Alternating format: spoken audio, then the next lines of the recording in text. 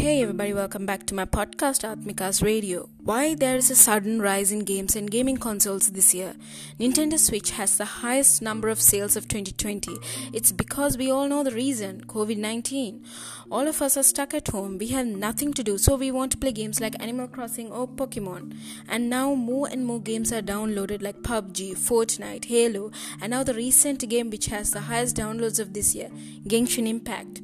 Further, a gaming company has released an interactive game that is available on all devices where you become the imposter and kill people in space.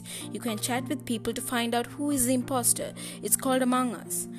COVID-19 has seriously affected people's social life. Playing video games is okay, but gaming all year long, especially during a pandemic, is pushing us away from interacting from the real world.